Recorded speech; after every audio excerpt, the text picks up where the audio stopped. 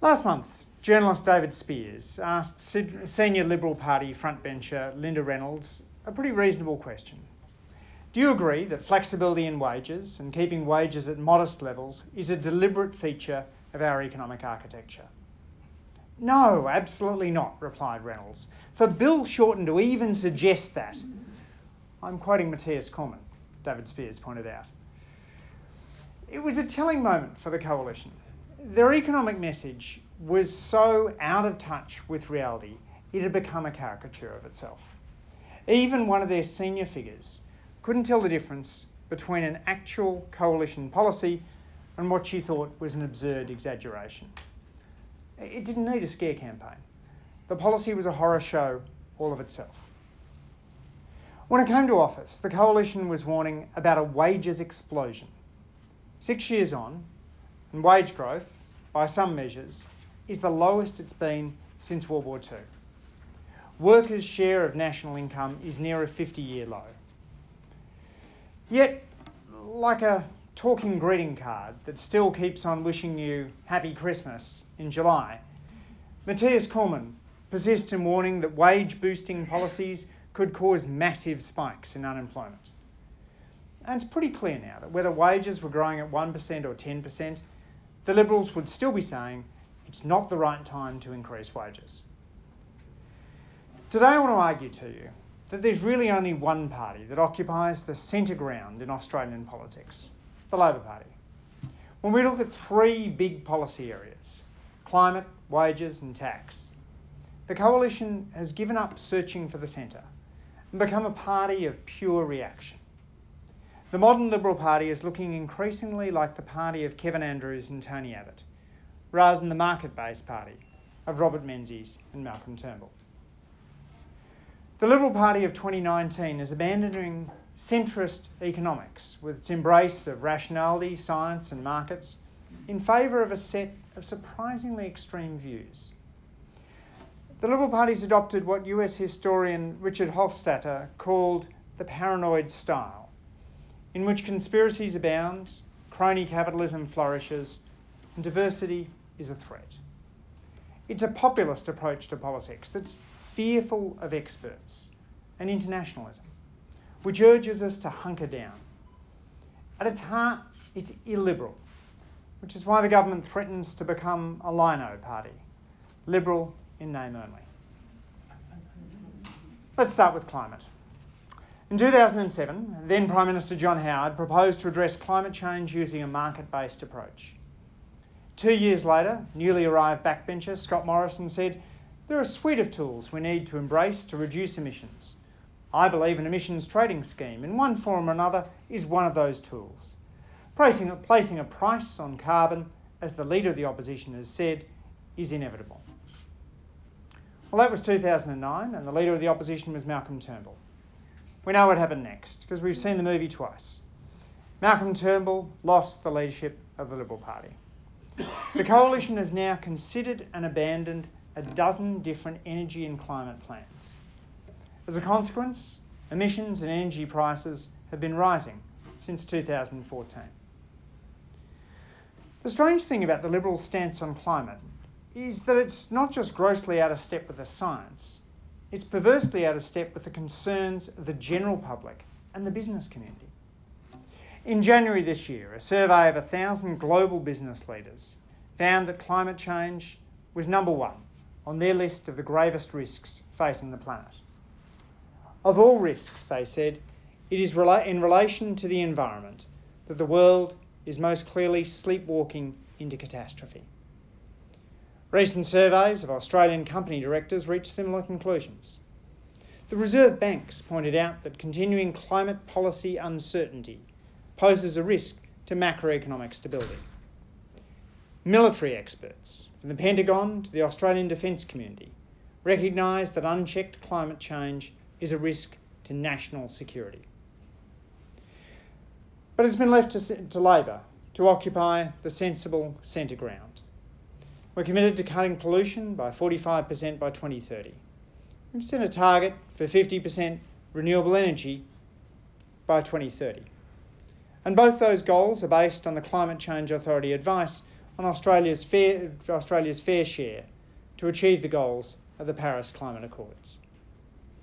Our approach is aimed at maximising the chance for eventual bipartisan agreement, investor certainty and the long-term effectiveness of policy. We've consistently offered bipartisanship, and if we're elected on the 18th of May, we plan to offer it again. Bill Shorten said he'll sit down in his first week as Prime Minister and put the Coalition's own national energy guarantee back on the table. Now, we don't think the neg is perfect. We know that desperate for certainty and a policy that can work, every business group in the country supports it. If that fails, Labor will deliver more renewable energy without the Liberals on board, by working with industry to directly support renewable energy investment. We'll modernise our energy networks and link up renewable energy zones to the grid, supported by our $5 billion Energy Security and Modernisation Fund. We'll provide the Clean Energy Finance Corporation with an additional $10 billion of funding over 5 years for investments to support the transition to a clean economy, including in renewable technology such as a national hydrogen strategy. We'll set a target of 1 million new household battery storage systems by 2025 and half of all new vehicles sold being electric by 2030, which, as you might have heard, turns out to be the same target that underpins the government's own modelling. We'll put in place sensible measures to smooth the transition for vulnerable workers and communities, reinvigorate the carbon farming initiative, develop a well-functioning offset market. For big polluters, we'll extend the existing pollution cap and allow for international offsets and potential electricity sector offsets. Those measures aren't radical, they're mainstream. In Britain and New Zealand, the past decade's seen Conservative governments implement sensible and effective climate change policies, grounded in solid science and sensible economics. They've shown what's possible when climate change stops being a partisan issue and becomes a national priority. By taking a sensible, tailored and cooperative approach, a Shorten government would aim to achieve the same. Now, let's turn to wages. In February, Reserve Bank Governor Philip Lowe told the House Economics Committee aggregate household income used to grow at 6%. It's growing at sub 3. That's a big difference. When you accumulate that over 3 or 4 years, and income is 8, 10, 12% lower than it would otherwise have been. Many people borrowed assuming their incomes would grow at the old rate, and they haven't. They're having more difficulty. They've got less free cash and they can't spend. So that's why I put so much emphasis on the need for a pickup in wage growth. For many employees, work's become increasingly fragile. Collective bargaining's on life support. Union membership rates are as low as they've been since 1904. As Maurice Blackburn's own Josh Bornstein's pointed out, a minority of Australian workers now enjoy permanent, full-time employment with access to sick leave and holiday pay. Scandals such as the 7-Eleven wage theft scandal have become sadly commonplace. Short-sighted businesses think they can have well-paid customers and badly paid workers. Wise businesses recognise that customers and workers are the same people. A wage rise for Middle Australia is just what the economy needs to get retail sales out of the doldrums. That's why Labor's proposed to restore penalty rates and implement a tradie pay guarantee. For labour hire firms, we'll institute a principle of same job, same pay. And we'll engage with the Fair Work Commission to develop a living wage. From the Coalition, we're yet to see a single wage policy. A few years ago, their budget was projecting 3.5% wage growth this year. It's come in closer to 2.5%. Yet, when you look at the budget papers, they're again forecasting 3.5% wage growth. Hope is not a game plan. In the 1970s, we had a consistent period in which wages outpaced productivity. Back then, the sensible centrist position was to acknowledge the real wage overhang and develop policies that brought wage growth back into line with productivity. Within weeks of the Hawke government winning office, Labor held an economic summit with businesses, trade unions, churches and welfare organisations. That consensus helped to sustain the Accord with its focus on stability, equity and full-time employment and full employment. Today, we don't have a real wage overhang. Over the past 6 years, wages have fallen below productivity. It should be uncontroversial to acknowledge Australia has a real wage underhang. The centrist position in Australia is simple. We need a pay rise for middle Australian workers. Finally, let's talk tax. When I was studying public finance, one of my professors was Marty Feldstein, Reagan's chair of the Council of Economic Advisors. Feldstein emphasised the importance of reducing what he called tax expenditures, or what we might call tax loopholes. Doing so, he pointed out, raises revenue more efficiently than increasing tax rates. But because tax expenditures tend to be much less fair than budgetary expenditures, closing loopholes is also much more equitable than cutting spending. That approach has informed Labor's philosophy on tax over recent years, as our economic teams made a number of politically challenging decisions to close loopholes. We'll prospectively restrict negative gearing to new-built homes, ensuring that particular tax concession helps add to housing supply. We'll prospectively halve the capital gains tax discount from 50 to 25%. To address unfair income splitting, trust distributions to adult beneficiaries will attract a minimum tax rate of 30%. For people who don't receive a pension or an allowance, we'll end cash refunds of dividend imputation credits for people who paid no tax. In the company tax system, we'll prevent multinationals using excessive debt deductions to unfairly lower their tax burden. Firms doing business in a tax haven will have to now disclose it to their shareholders as a material tax risk. To listen to the Coalition describe Labor's tax plans, you'd think they're the end of the world. In January, the Prime Minister issued veiled threats that a Labor win would plunge the economy into recession. Since we had that per capita recession, he seems to have stopped making that particular claim. But still, we should expect plenty more hyperventilating hyperbole between now and the 18th of May. How do we judge the sensible centre on tax? Well, one starting point is to look at accounting firm KPMG's post-budget analysis, released last week. They plot the tax to GDP ratio for Australia, and they show that since 1990, the figure has fluctuated between 20 and 25%.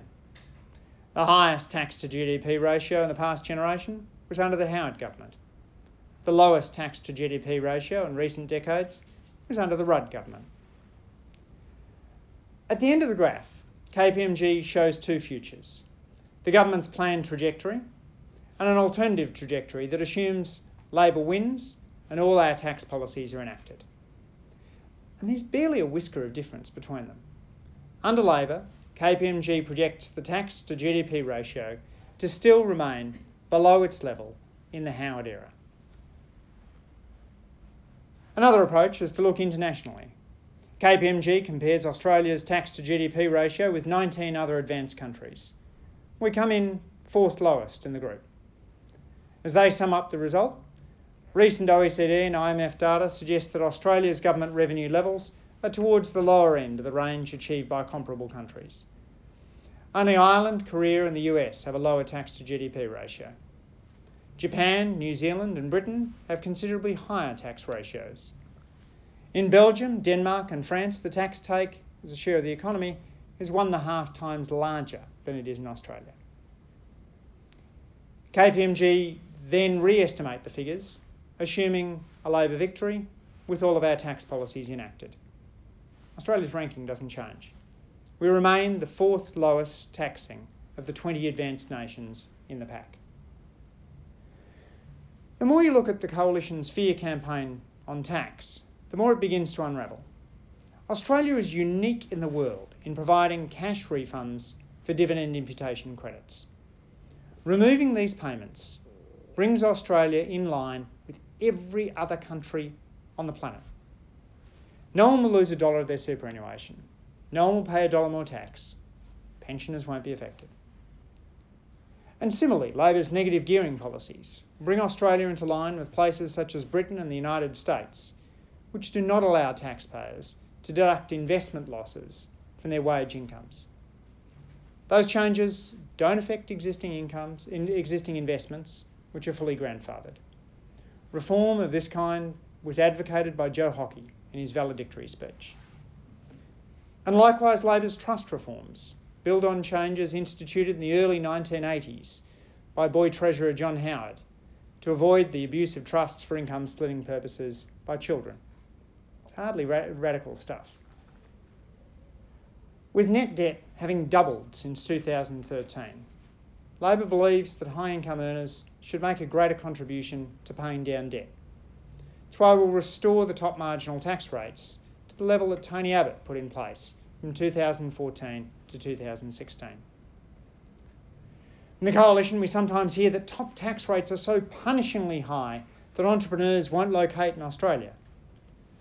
Yet the figures last year showed that Australia attracted 7,000 millionaire migrants, the highest figure of any country in their study. Singapore, despite having a top marginal tax rate that's half of ours, attracted 1/7 as many millionaire migrants. Going back to Tony Abbott's top marginal tax rates won't change the fact that Australia is a highly attractive destination for highly paid workers. A few years ago, I wrote a book called Choosing Openness about the rise in populism and the risk it poses to globalisation, to internationalism, to engagement. In an environment of rising inequality and rapid technological change, populists can prosper by telling voters that the answer is to hunker down in the face of difference, rejecting the benefits of trade and migration and foreign investment. But populists reject the idea of challenging choices and tricky trade-offs. They'd rather inflame than inform. As satirist Henry Mencken pointed out, there's always a well-known solution to every human problem: neat, plausible and wrong. As our political opponents become increasingly shrill and extremist, the challenge for Labor is to recognise that we can't fight firebrands with fire. Angry politics is more likely to fuel populism than to stem its rise. When the facts are on your side, there's no need for exaggerated evidence or character assassination. Labor can draw on our unity and consistency over the past 6 years, a period of policy development unrivalled in recent Australian history. While the Coalition's had more reshuffles than a casino card dealer, Labor's used stability to build a long-term economic agenda. Today I've spoken about just a fraction of that agenda. Climate, wages and tax are important, but so is our cancer plan, our early childhood reforms, and our competition agenda. I'm excited by our commitment to better engage with Asia, for constitutional reform, and to expand university places. Our policies reflect the sensible centre in Australian public life. They're fully costed by the Independent Parliamentary Budget Office and developed in close consultation with business, community groups, unions and experts. Labor is prepared for government, and we are ambitious about the future for Australia. Thanks very much.